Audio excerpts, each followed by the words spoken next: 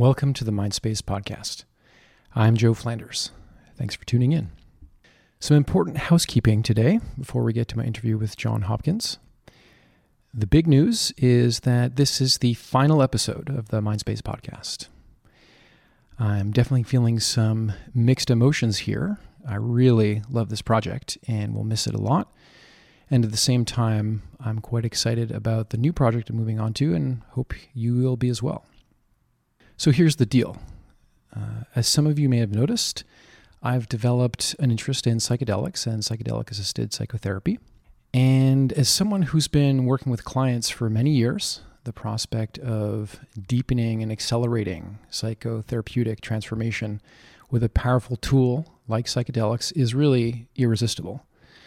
So in the last few years, I've gotten trained and have begun working with psychedelics in my practice and really find it to be incredible, fascinating, very meaningful.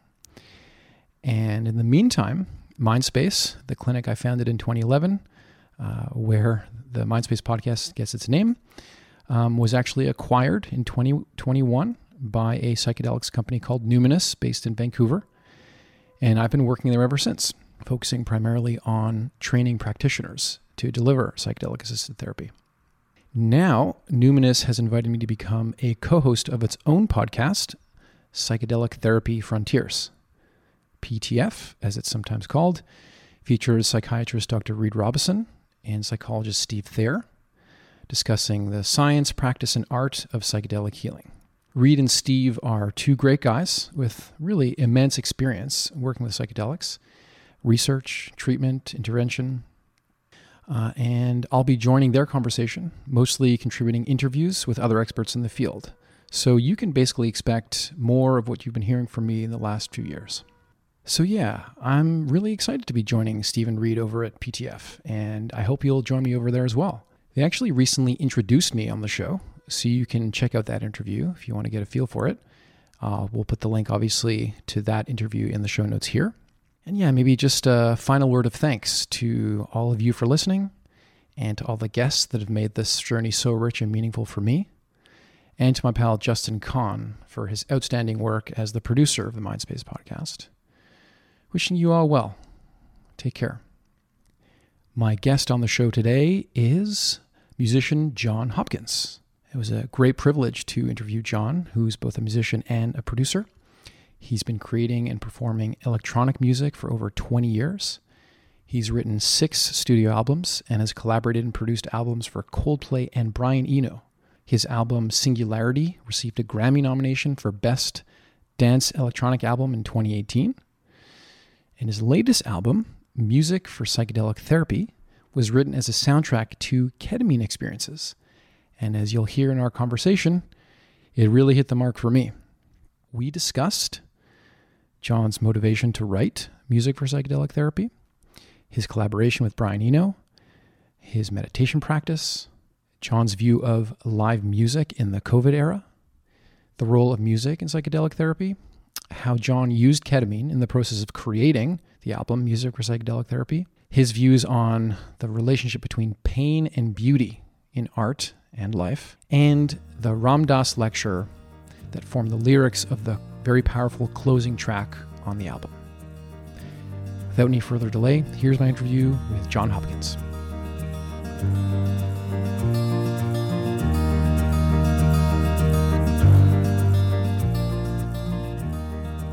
John Hopkins, welcome to the podcast. Thank you. Thanks for having me. How's the day? I'm in London. It's extremely hot and sunny. It's very beautiful.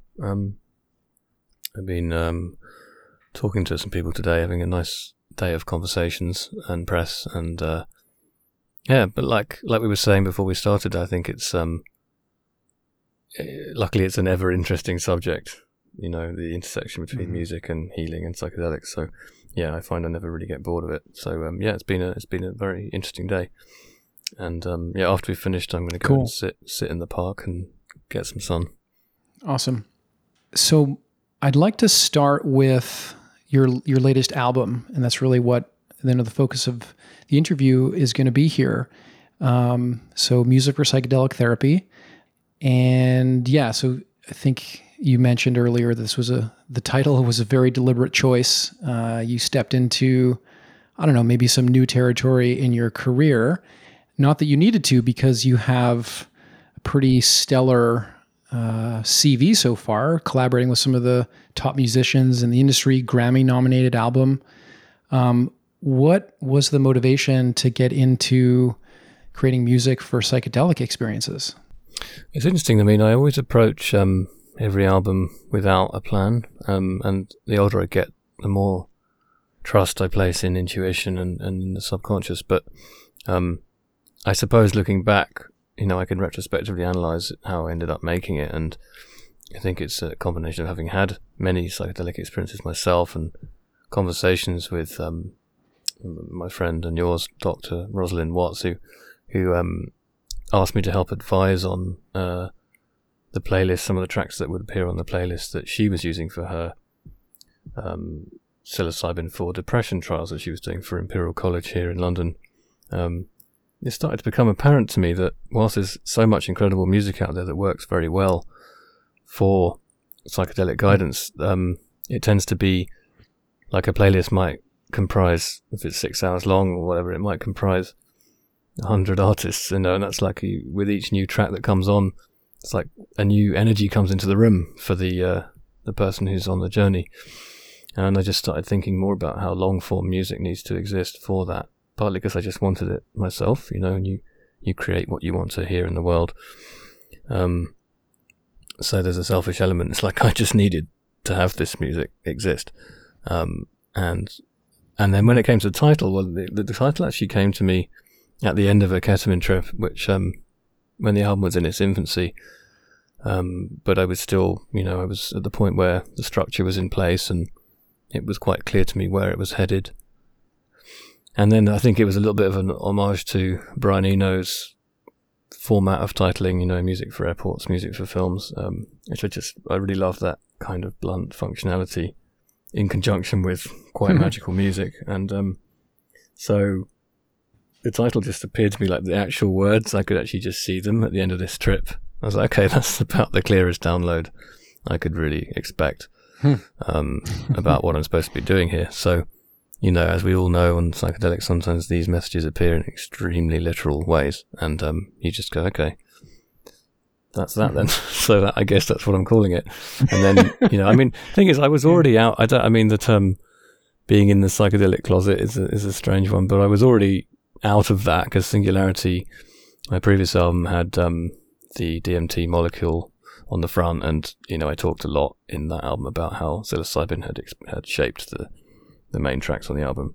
So it wasn't like a bolt out of the blue really, but with this one it was just like, okay, this is much more serious, and if I'm going to create music for this space, I have to take it with a great degree of sincerity and like put everything into it. And there's just been this lack of focus and lack of attention on the musical component in these journeys for particularly in all the, you can read endless wonderful studies with great results, but you won't find mention of the music in them.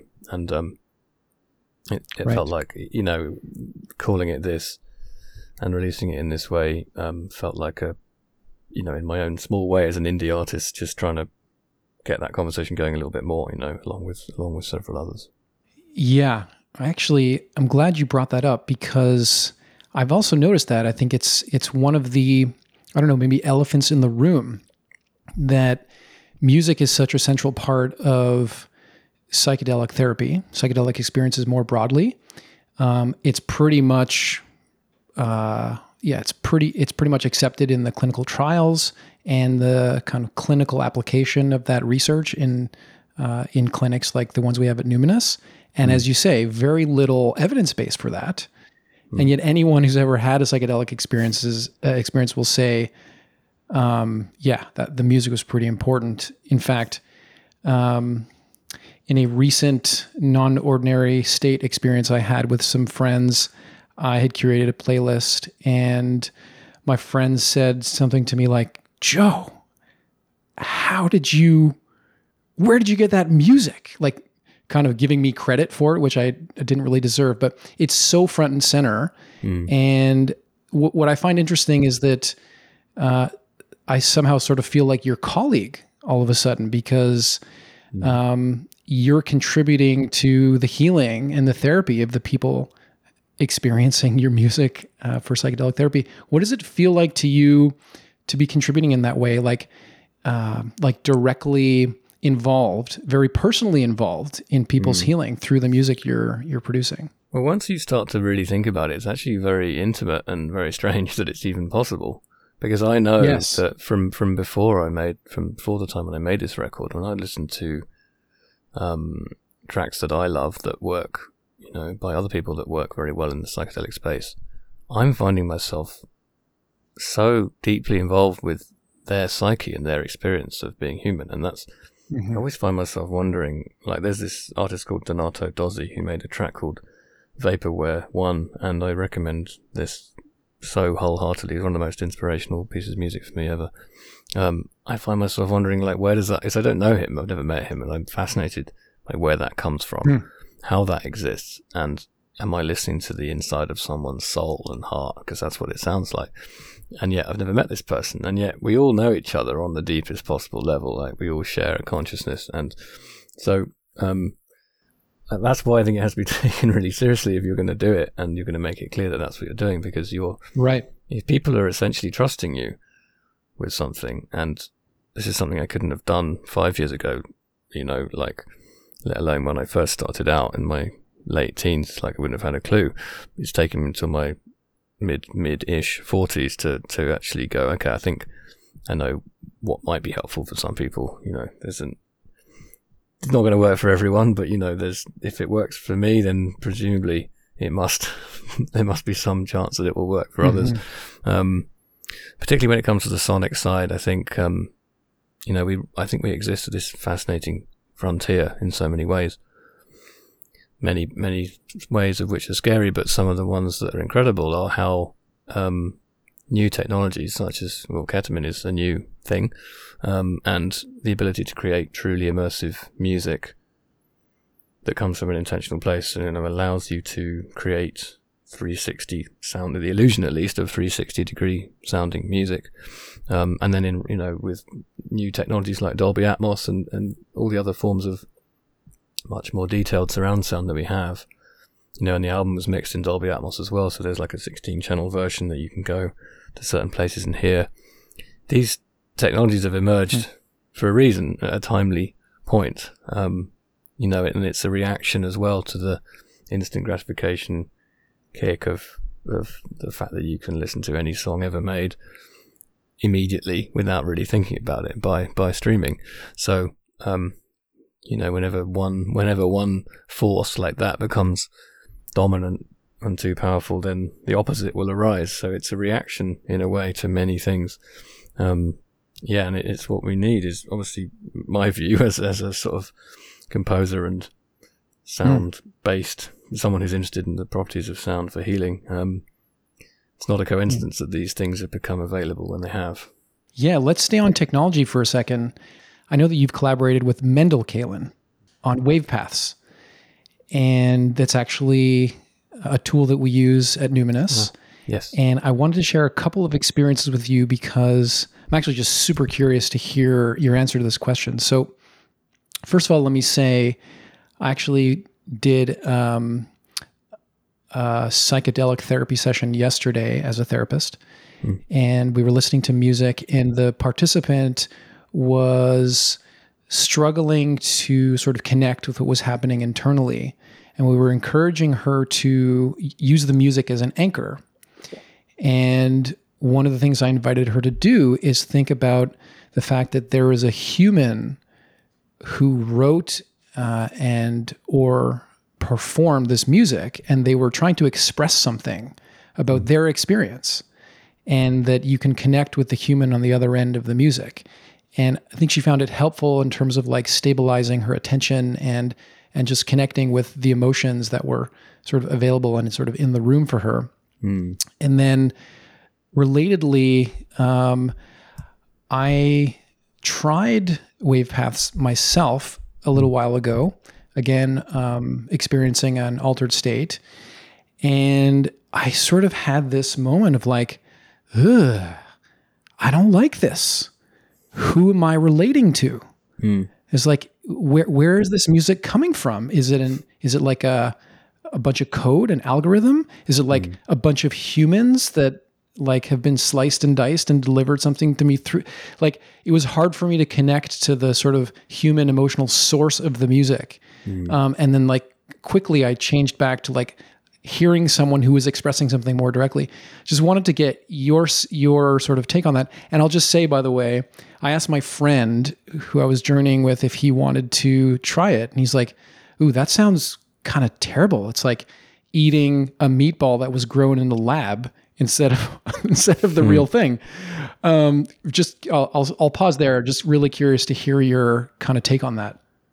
Well, I think what's interesting about WavePaths is that it is, it's all the music you hear on WavePaths is separate human beings creating things in harmony with each other. It's actually quite a beautiful thing. It embraces the fact that this technology exists, and Mendel and his team have brought this to life, and they've got in touch with the composers they wanted to work with. And, I believe that something, one of the first things they was working with was one of my pieces. And so the reason that a lot of the music you hear in WavePaths is in the key of F is because my first piece was in the key of F. And I think a lot of the things that followed that composition were,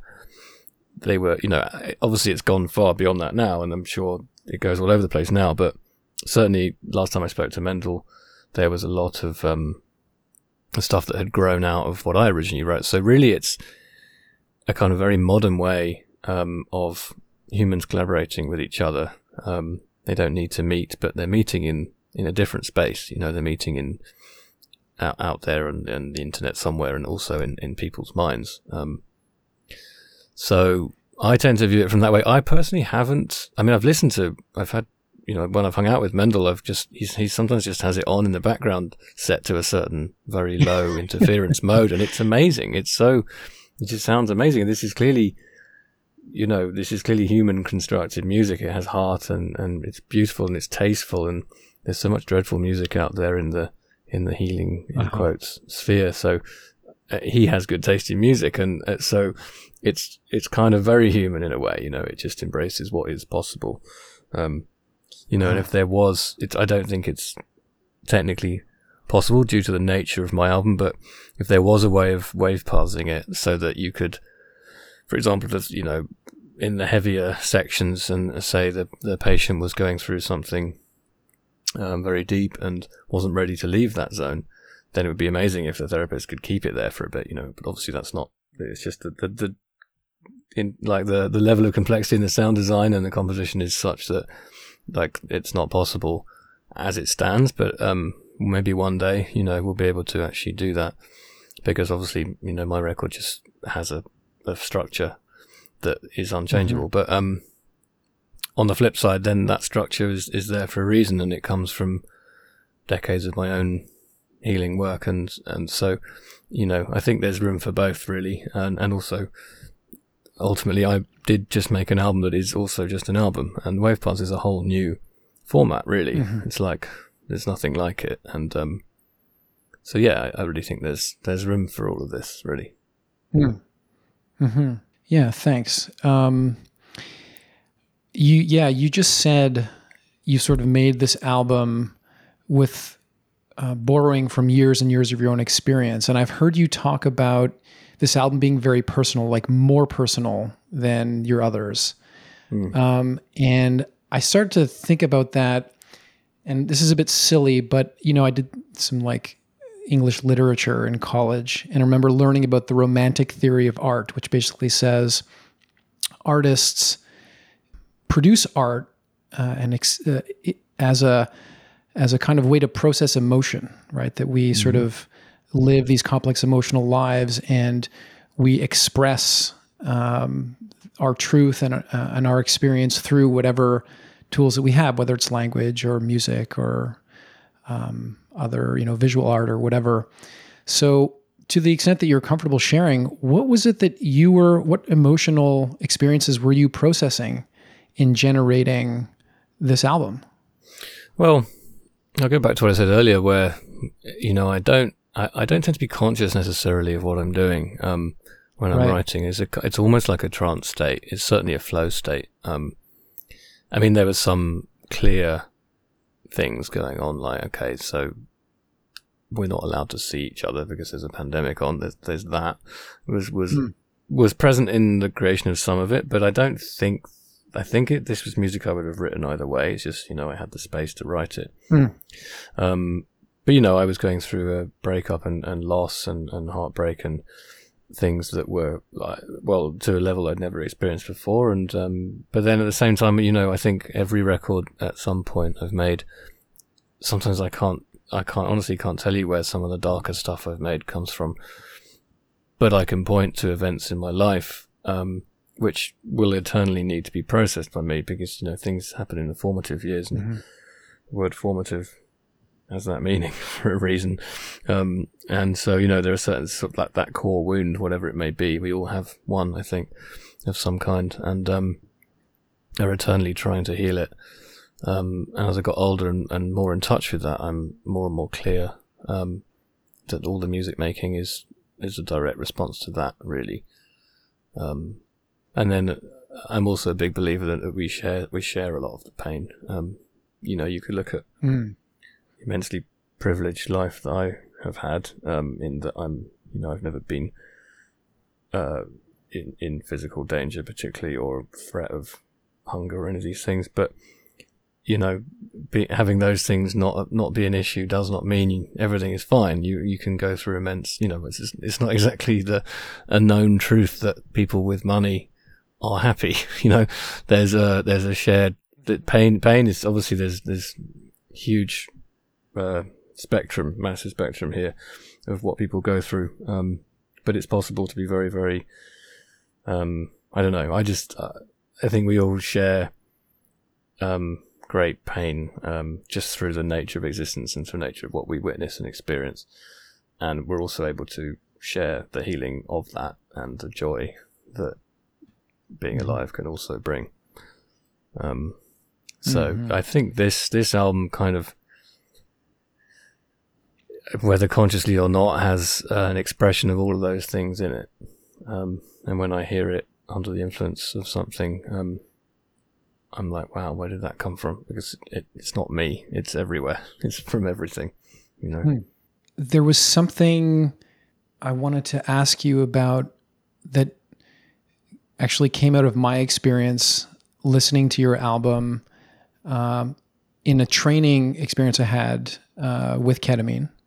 And I actually want to do a bit of a deep dive into that in a little bit, but I wanted to come back to this kind of this universal quality, right? That we share the pain and we share the healing. And one of what felt like universal, and I've heard you speak about this in other interviews, and I wanted to kind of follow up, but these kind of like universal themes or archetypes or something, was this really like poignant and very clear expression of this flip side, like this experience of like sadness and beauty coexisting. And I think you talked about that's a sort of a territory that you're comfortable in, that you find yourself expressing about. And that came through very loud and clear for me when I listened with the sort of enhancements of the ketamine. Pretty open-ended question here. There's something healing about being in touch with the beauty as the flip side of sadness. I'm just wondering, what does that mean to you? Or like, why do you think that is? It's difficult to say. All I know is that beauty, in quotes, it's not an isolated feeling or concept. For me, the most beautiful things have a tinge of sadness or melancholy, or, I mean, even extreme joy, when it has an emotional counterpart of some kind that's a little more complex. There's more nuance, there's more reality. I don't know, it's like, a good example musically would be Radiohead, where you have all these songs of just extreme poetic beauty with moments of real heartbreak, but also moments of joy. There's this kind of synergy between those two states and those two emotions, and it's always been the most interesting to me. I've never really known why, but apart from just to observe that when you, like, for example, when you go and view something truly beautiful, like, so one of my first, what I call kind of awakening experiences was at the Grand Canyon with my brother when I was 19, and we walked down it as far as we could go in a day. It turns out you're not supposed to do that. It turns out that like the park rangers that are walking up saying it's time to turn back now, it's like you should listen to them, but they were turning there. It's like it's 3 p.m. and they were like, you turn back, and we're like, well, no, okay, we will, but we just thought, no, we want to go to the bottom. So we walked all the way to the first kind of edge, and at which time it happened to be sunset, and we weren't paying any attention to getting back. That idea didn't matter at this point. We were very much in the moment, and I saw the sunset down there, and then I saw, the shape of the south rim, the bit that's most like most hotels are and stuff, is like this kind of curved shape, and then when you're in the middle of that at the top, that looks like the whole thing, and then when you get to the bottom of this first section, you can see another of those curved shapes just as big, one along and another one along and another, and again and again and again, infinitely smaller and smaller to the horizon, and you see, this mess of hotels and restaurants and people is just one tiny blob of light, and then there's absolutely nothing but the sky. And then I just had this immediate realization of our place in things, and my first true kind of nature-based epiphany of, that the entire cosmos really, and us as so minute, and yet that being an empowering thing, because it can bring you together. And I remember that's both a beautiful and a sad realization. There's something a little bit ineffable about it, and there is something inherently sad and also ecstatic about the fact that we're here briefly, and that's just how it is. It's the nature of the human condition, and we're lucky to be able to feel those things. And maybe beauty without sadness is meaningless. I don't know. It's I'm with you 100%. What I'm hearing, or how it's resonating with me, is that when you see something beautiful, you quickly become aware of the temporary nature of it, or of our experience of it, or temporary nature of our lives, or whatever. And from a Buddhist perspective, I know you're a meditator. I'd wanted to kind of check in with you about that as well. Being aware of and in touch with the impermanent nature of being is an extremely important sort of foundational insight, and something that's also extremely important and therapeutic in a psychotherapy kind of environment as well. Right. So that's sort of what your kind of story there makes me think of. I'm not sure if that resonates with you, but I wonder, does your meditation practice come in, kind of play at all with this, sad beauty kind of space? It's interesting because the meditation that's central to my life is transcendental meditation, and this is something very, very distinct from all the other forms I've tried. I do regular breath work and Kundalini meditations, quite chakra specific things that I need for other reasons. But TM is like my baseline, and that's actually something that's more akin to presence and peace, and it doesn't really. It might open you up to be able to feel more generally. It's like the whole spectrum of life experience is enhanced by it, for sure. But it does also have a deep calming influence. I think it's because when you transcend daily, like you get accustomed to that experience, fear of death decreases, and you can actually embrace impermanence, perhaps, but it is a beautiful thing as well. Like, who wants everything to stay the same forever? Like, that's not, and I think as anyone who's had a very potent psychedelic experience with something like DMT, you quickly become aware, I think anyway, that you don't know everything about the nature of consciousness and what happens to it after your physical body is not there, and it changed me from staunch atheism into complete agnosticism, or even to believing in something, just not willing to name what there's no name. It's just ineffable. But there's a kind of,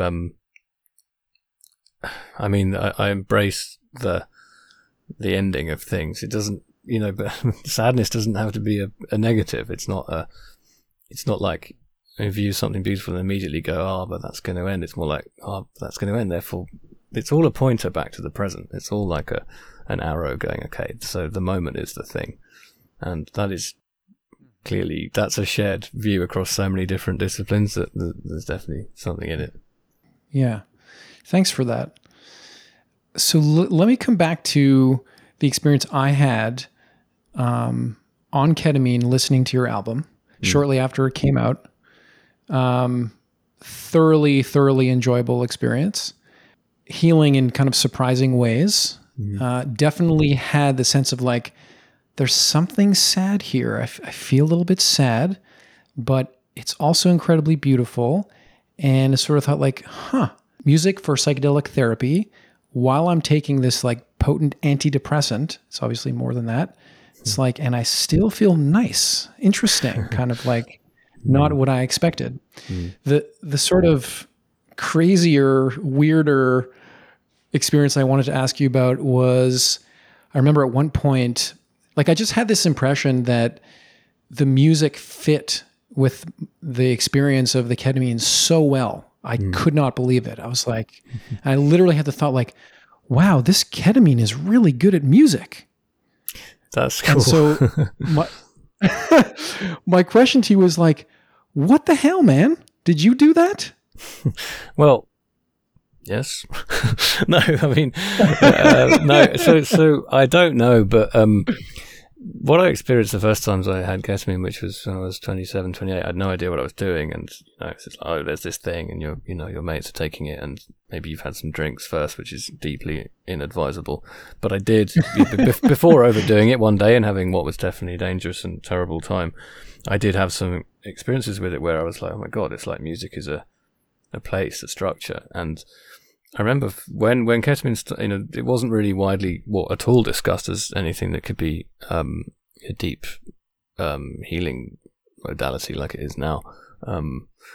But it had a reputation here in the UK as a sort of slightly grotty club drug that, with the word K-hole, which I can't stand because it's a sacred space that you go into. You shouldn't be at a club when you do it, in my opinion. It's each their own to do what they want, but like that's the last place I would want to do it. It has this incredible ability to turn, like it's almost like a blank canvas. That's how I think of it. So if you were to do it with no music in an empty room on your own, I mean, I don't know. I feel like you can guide yourself inwards to a degree, but it seems to me more open to external influences like music and setting. I mean, I guess every psychedelic is, but there's this, like when you described it as nice still, or that word, or safety even, I always find that fear isn't really a part of it. And that, in the same way as MDMA, there's something that allows you therefore perhaps to go further. If you can approach difficult parts of yourself or your shadow from a place of non-judgment and safety, then sometimes with mushrooms it can be like so brutal or terrifying, or it can also be the opposite. It really, you get strong moments of self-love, but also deep moments of shame. And ketamine just doesn't seem to have those things so much. It's like, so to go back to your question, I think like if this album works well for that, it's because that's what I don't know, that's just that's how I was testing it. That's how I was making it. I would test it on ketamine every few weeks and see how it's like from an audio point of view, even just from a technical point of view. Listening to it in that state of receptivity, is that a word? I don't know. It was like there is no sharper magnifying tool than that. So, my normal waking consciousness, I could hear a certain section. There's a track on there called Love Flows Over Us in Prismatic Waves. These titles were not built to be read out loud, as I'm discovering. But they're more, the titles are supposed to read like one simple poem, really. But that track has this section, like a couple of minutes in, which I knew the intention of all along, but I sonically hadn't got right. But I wasn't aware of how wrong I'd got it until I went in there on ketamine and listened. And I was like, this is off. This is like wading through shit. It's awful. It's like, it was very extreme how wrong it was. Whereas in normal consciousness, you'd hear it and go, yeah, that's okay. That's okay. That's nice. But it wasn't at all okay. It was like, there's something jarringly wrong about this. We're talking in minutiae here, but just several of them being out of place. So I rebuilt that section with the information I'd brought back from that trip.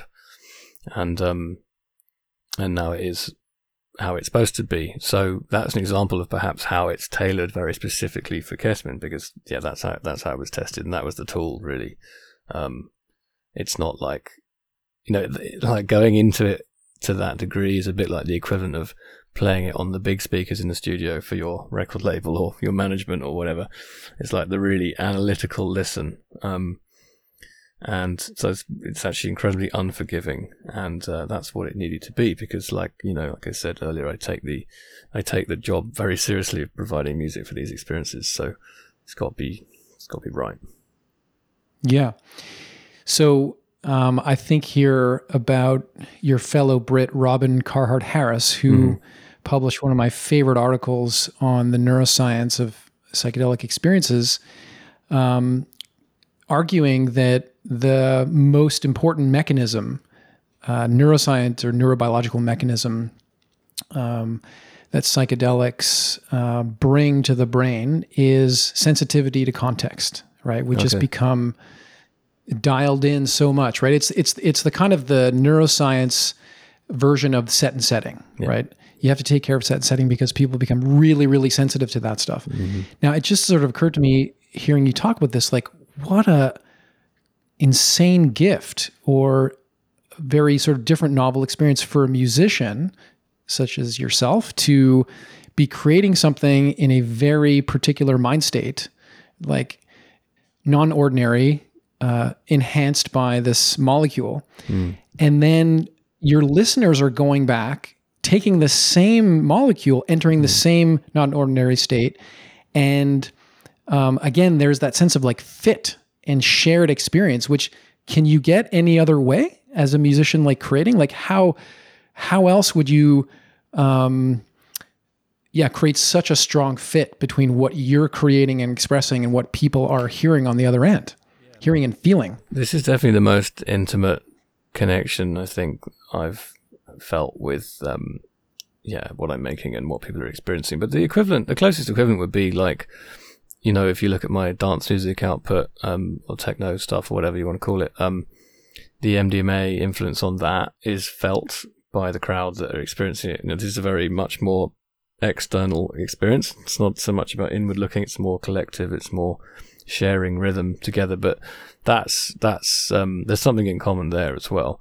But yeah, but this thing is like a very, very inward version of that, like the deep inward dive. And I was talking to a friend the other day about this for some reason, and he said the first time he listened to this record, he was like, I really want to go on an amazing walk in nature and put this on good headphones. And he found off the first track, he said, this is wrong.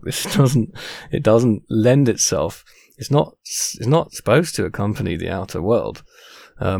He's just like, had to turn it off, and then when he got back home, he turned the lights off and listened to it on the sofa.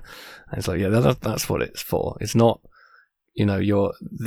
this is a very specific pointer inwards. You could be looking at the most beautiful landscape in the world, but I don't personally think that's what it's for, and it doesn't make sense in that context. So, it's an extremely precise kind of thing, what it's for, in a way. I just say I get sometimes people saying that they put it on, they want to maybe like have it on while they're cooking or something, and they just keep finding that it doesn't. They either have to sit down and listen or put something else on. So it doesn't lend itself to casual. I think it's because it's just quite a serious sounding thing, and that's just where I was at the time, or that's what needed to come through. Who knows? I had that exact experience this past weekend. I went back to the album and I was out on a jog. And it was like, this does not work. And actually, one of the realizations, like, the rhythm of jogging is too fast, right? And it's kind of what happens a little bit with ketamine as a dissociative anesthetic, like things really slow down. Yeah. Right. Yeah. So, and I just like suddenly quite struck by sort of the pacing and what sort of I needed to be doing with my body and my attention. And running was not it. As you say, it's a very sort of precise thing that it's calibrated for, except I actually had a really profound and beautiful experience listening to the last track, Sitting Around the Fire, which I'm going to ask you about in a minute. But there was something about that, maybe it was the lyrics, that allowed me to connect to the music in a way that I couldn't with the other tracks. I don't know if you have any explanation of that, but just wanted to share that I sort of, I've had the experience of understanding the precision, right, of having it really fit when I did it with ketamine and really not fit in doing something else. So wait, but did Sit Around the Fire fit with jogging? Is that what you're saying? Yes. That's great. Yes. I think it's like it was the entry point to the album. It was the first thing that we released from it, and it's a less abstract piece of music, and it doesn't really have sadness about it. Yes. And there is a great spiritual teacher's words there, and they were recorded beautifully on a tape machine 40 years ago, well, way before I was born, actually 50 years ago, whatever. So there's a timeless kind of universality to that, I think. And then there's East Forest beautiful backing vocals there as well. So yeah, I mean, it's like, it's the single, it's the radio single. So maybe it just has, maybe that's the gateway drug for the album, as it were. Right. I should add that, I was sort of like going through something personal on that jog. Yeah. And I was out on a country road in a beautiful natural setting. So like if I was on the treadmill, I don't think it would quite have the same impact. I honestly, this is a divergence, but like I don't understand why treadmills exist outside of, I think when we look back at this ridiculous era of history, the things that will be laughed at, well, that's definitely one of them. I mean, unless you're literally somewhere where it's impossible to go outside, and run. You're talking to someone who will continue running outside in January in Montreal, which is not a comfortable place to be running outside. And I'm with you on the treadmill thing. Yeah, I think I'm the same. I actually really welcome the extremes of weather when running. I think it's enlivening and empowering to go, oh yeah, you know what? I mean, Wim Hof method has helped with this a lot, but just knowing that cold isn't going to hurt you and understanding that actually you have it within you to resist it. I mean, running in the rain is the best. Running in the cold, you're going to warm up. It's great. Yeah. It's good for you. Yeah. So, and there's something about finishing the run, being very, very underdressed and still feeling sort of powerfully protected from the elements. It's a really awesome feeling. Yeah. I think I'll take the opportunity here to do a bit of a deeper dive on music, on Sitting Around the Fire. First, though, really interesting to me that the convention, and again, no science on this, the convention is typically music for psychedelic experiences doesn't have lyrics, right? Right. And Wave Path's stuff doesn't have lyrics, and all the tracks except Sitting Around the Fire don't have lyrics. Why do you think that is? Why do you think instrumental music is a better fit for psychedelic experiences? Well, I think talking to Mendel and the Wave Path's perspective and to Roz as well, is like lyrics are perhaps too precise an influence or too much of a direct, non-abstract communication from the artist. I personally love having songs on. Part of my, if I'm tripping to something, I will always have some songs on because I don't immediately get guided away from the experience by that. But in general, I can see how it brings in elements of culture, even through the accent of the person singing or talking. There's just all this other energy that's brought in by it. So I guess it feels like a safer kind of broader, perhaps more accessibly relevant thing. When I make instrumental music anyway, and collaborations with vocalists I've done have generally been off the albums, but this track was clearly supposed to be the end of an album, and it appeared, in East Forest. I'm very grateful that he sent me this talk to work over, and then he made the amazing vocal parts behind it, and it was just so wild to me that I would have Ram Dass at the end of my album. But to me, it seems like it's sort of summing up the experience and putting. Because I suppose there's a big difference between this kind of thing and then just having a song on with lyrics. Because these words that he's stating are sort of, for me, the heart of it all, the heart of existence, and certainly summing up the intention of the album and therefore what you've gone through for the last hour. And it's interesting, people have generally found that it's a deep release when you get to that end bit, because no longer are you just alone with your thoughts on your journey. You've got someone who's been through all that to an incredible degree, further than most of us ever will, and come back with this wisdom. So, yeah, that's why it's there. Yeah. I want to actually ask you about the lyrics. Yeah, I was really, really touched again, listening to them recently. And if you'll humor me for a second, I'm just going to read the last section so that the listeners know what we're talking about. So it goes something like this. As if in each of us there once was a fire, and for some of us there seem as if there are only ashes now. But when we dig in the ashes, we find one ember, and very gently we fan that ember, blow on it, it gets brighter, and from that ember we rebuild the fire. Only thing that's important is that ember.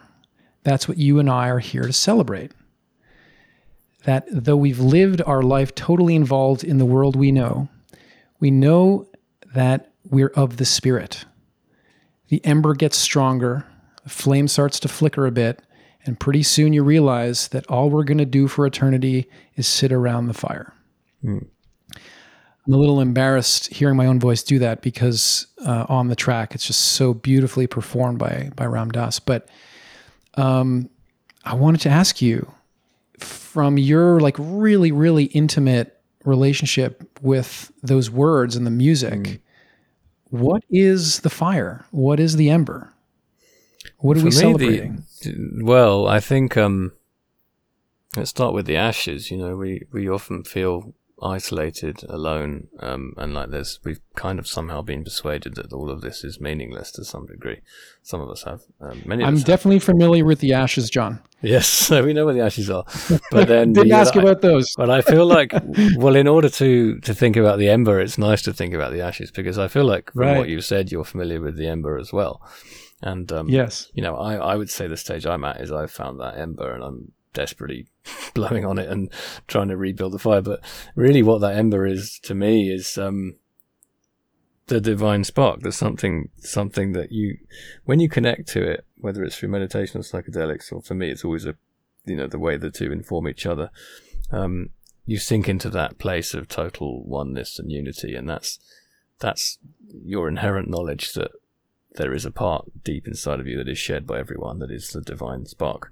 I mean, the words for it don't really cover it, but that's there, and I think you touch on that sometimes. People, atheistic views will also touch on that through perhaps just not use the same words, but you can feel that infinite oneness through looking at a landscape, or gazing at a loved one, or being in love, or staring into the eyes of your newborn child. Is like that magic, that kind of that ineffable wonder that it's possible to feel. And in psychedelics, you get to spend some time there. You get to spend sometimes a few hours in that state, and then you're like, when you're in there, you're like, how will I ever not be like this again? Of course, you come out and everything comes back, but in that time, you're fanning that ember. You're like, you're not forgetting everything. You come out, okay, you go back to normal, but not quite back to normal. And each time you fan it for me, it's like the most important thing is daily practice, for sure, because psychedelics are like, they open a door, and occasionally you need a reminder and they will get you there. But it's what you do every day that it's got the biggest chance of fanning that ember. And then as to what the fire is, I like to think of it as the collective, or all finding their embers and us collectively rebuilding the knowledge of our own innate divinity that kind of that we need in order to make sense of this and also to survive. And also he's talking about infinity. He's talking about the fact that after your, this is obviously a belief system, well, it all is really, after your physical body is no longer with you, consciousness is just, your spark of consciousness just goes back to join the rest, and you're all one again. That's what will happen in the end anyway. So maybe that's what the fire is. It's so fascinating. Maybe it's because I know like the title of the track or how the lyrics end, but it did feel like there was something like collective or connecting about the ember, right? So it's phrased, it's like in each of us is an embers. It's like this individual thing, but in the way you describe your sort of interpretation of what that is, it does involve connecting to others. I feel and that. And then it is explicit at the end that it becomes something that we share. So yeah, I just found that fascinating. Maybe it's because we're social animals or something. I'm not sure. We are, but also,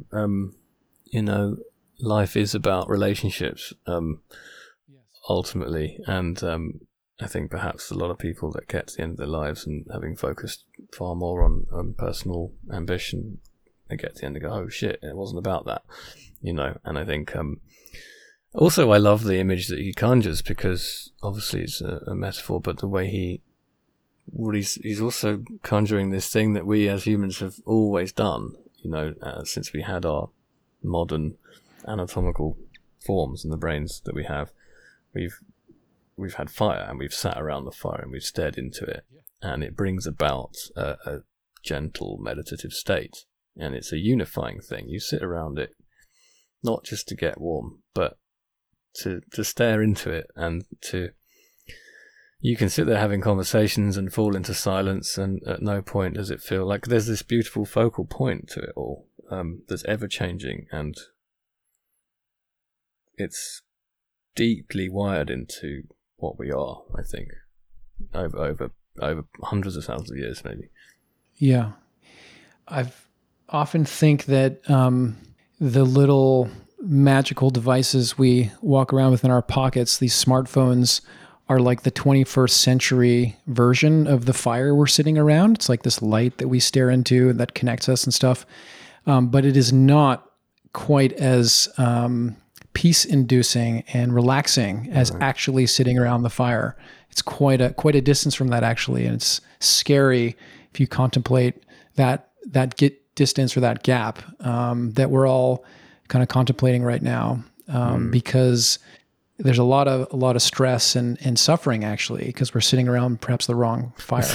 Yeah, I mean, in a way, these things are the opposite, because obviously you can control how they're set up. But I know I have some friends who have like the news app, like sending notifications to their phone, which means you might go on there to send a message to someone, and you're going to get a notification every time the worst thing that's just happened has happened. So in the world, in the world, right? So I don't know who it was who said this, but I heard on some podcasts it's just like we did not evolve to take on a daily string of like information, a stream of information about the worst things that have happened to a population of 7 or 8 billion people. That is not within our makeup or our capabilities, and so these devices, I have mine set up with no notifications of any kind, and I only use it to communicate with other people, but I have to use Instagram for work, and that sucks you into certain things, and it's been designed to suck you in more and more and more. And it's an object of distraction rather than connection, even though it manifests like some connections. Obviously, there's good and bad to it. Like a lot of people I am connected to at the moment, I met that way. Other artists you meet through Instagram, whatever. There's pluses and minuses here, but it's definitely not the fire. And there's just we have a society that's like looking to create as many distractions from the fire as possible, or from the innate wonder behind being alive, and the phone's like a hyper accelerated version of that, I think. Yeah. Yeah. Yeah, I think I appreciate the reminder. I think I'm going to turn off all my notifications as soon as we hang up here. I just think I'm too sensitive. I cannot handle it.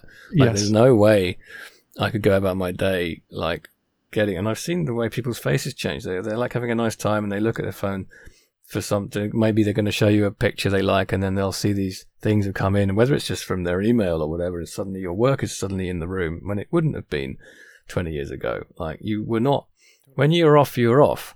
And we've created a world where that is not the case. And you can obviously enforce it on your own device, but it's surprisingly, so many people don't want to. And it's like, you're creating a world where you're constantly available. And there's even there's brain effects of staring at these LED screens all the time. It's like, it's not natural, and it's a deviation from what we evolved for. So yeah, it's like, of course, it's a part of the fabric of how we will move things forward, hopefully, but it's definitely a very nuanced and complicated thing. I've noticed since the pandemic, I don't know what it's like where you are, but here, paper menus are a thing of the past, because in principle, people are concerned about the virus being transmitted through the touch, right? So they don't want to like print menus every time. They don't want to have menus that they recycle because people are touching them. So when you sit down at a restaurant now, it's a barcode. And the first thing that everybody does when they arrive is take out their phones and scan the barcode so you can see what you're going to eat.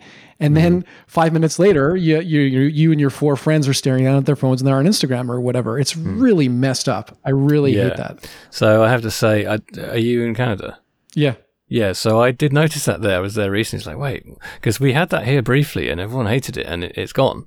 And I think I'm literally the opposite of an expert on COVID, but I do understand. I think that air transmission was more of an issue than menus, and I think there's, what really, right. What I think happened is that there's very clever tech companies out there who sold this technology in very, very quickly. Okay, there's the QR code, so now you can do it on your phone. It takes so much of the joy out of the experience. Like, it's just, it makes it not sociable. And like you say, of course, there'll be everyone will get barrage of other stuff coming in while they're looking at what beer they want to order, which used to be a simple, enjoyable thing of browsing a like nice draft list is now like scrolling. Totally.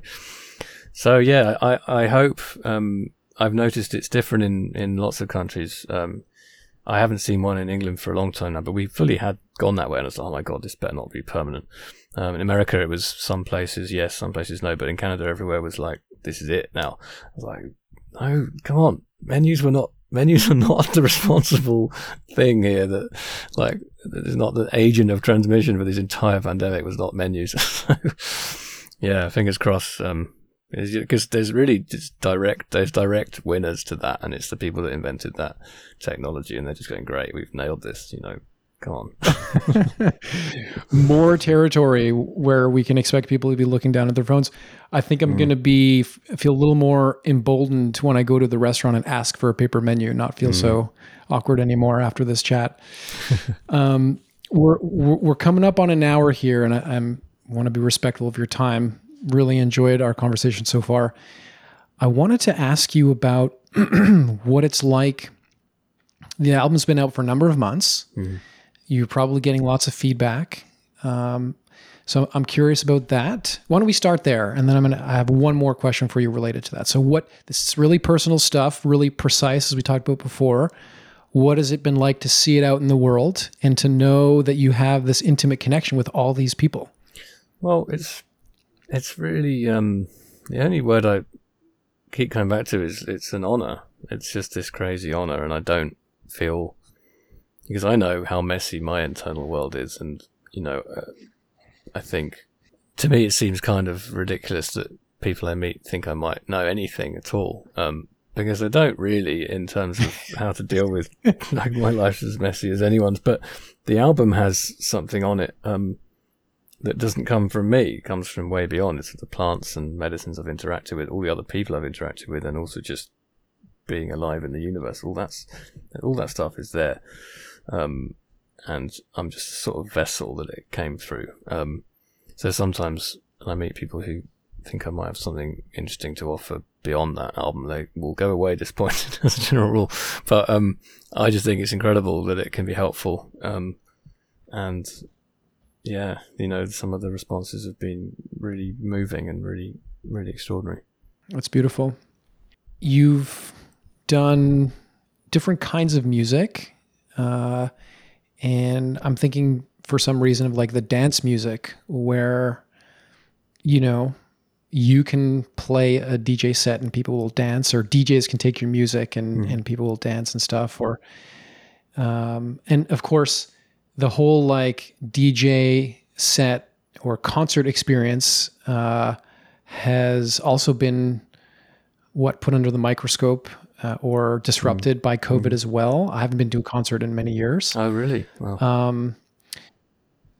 Yeah. I also have little kids who are the real culprit here, Sure. but it's just hard to get out. But what I wanted to ask you is, what's it like sort of performing or getting this stuff out? And I will say that I did go to Music is Medicine in LA.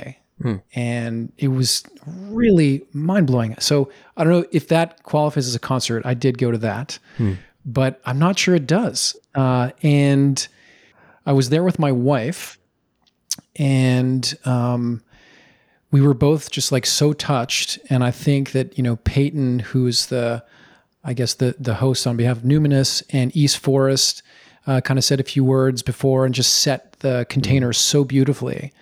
That we were all sort of there to heal in our own way.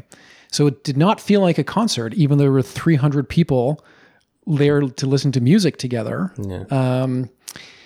And I just found it so touching and and so beautiful. And my wife and I were just chatting, like, what the hell was that? It's like, she used to go to a bunch of raves when she was younger. So it's like, it's a bit like a chill out room at a rave. So that was familiar to her.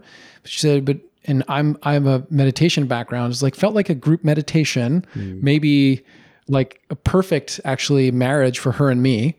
But again, like, what the hell was that? And is this something you're going to be doing more of? And yeah, so just your thoughts on concerts and Music as Medicine as a kind of event. Yeah, I mean, I think this particular thing you're describing, Music as Medicine event, was the first Aubrey Marcus hosted in Austin last September, I think it was, and that was the first time anyone had heard the album. That was like the album premiere before it came out, and it was one of the most moving and powerful things I've experienced, just to suddenly be sharing my entire soul with this room full of people who are, a lot of whom are, quite deeply into the medicine, and the people doing breath work, and there's even some chanting, there's a lot of crying, there's a lot of breathing, there was a lot going on. It was an intense thing. And you're right, yes, it has elements in common with those other things, but it's a new thing, and East Forest has been pioneering this for a bit with his ceremonial format concerts, but also Secular Sabbath, which is this beautiful series of events, has this, it's sort of California based, but they do events in different places, which has a kind of, it's about intentional listening as well, and people sitting around doing things together. And, these things are popping up in different places in different ways because of a collective desire to experience them and to experience them together. Like so far, all that I've done at these things is had the album played back, but through, multi-channel formats and to people who are all listening together. Otherwise, it's, so that's what makes it different from listening on your own. And then I tend to, if I'm there, we'll do a piano improvisation at the end. But over time, I want to work out ways of doing something that's kind of more live. I don't think it will never be like live versions of that album in the order it's in. But, maybe I'll be making more of a kind of a set that involves more of that kind of stuff for people that are lying down. But I still love the dance music thing, and I still love, because it can be equally spiritual in what people can experience. There can be I like kind of sneaking that into the dance floor, through hiding these drones in there. You might have a kick drum, but that's, really it's just like a drumming circle, which is also a part of the spiritual practice for a lot of people. So I think these things are just finding their way out because they need to. Cool. Really appreciate that. I wonder if there's anything else you'd like to share, something we didn't cover, something that you wanted to say that didn't get a chance to say from earlier. I'd just like to say thank you for the questions and the conversation, because it was great. It was really interesting, and touched on a lot of new things for me. I hope it's been fun for you as well. Very much so. And again, thank you so much for making the time and for chatting, and can't wait to discover more of what you're creating. Oh, thanks very much, Joe. Cheers. All right, John, take care. Thanks again. Okay, cool. See you later. Thanks for listening to the Mindspace podcast. I hope it was inspiring. If you feel the world could use a little more Mindspace, please consider supporting the podcast. The best way to do that is to leave a review on the Apple Podcast app or wherever you listen, or share your favorite episode on social media. Thanks, and be well.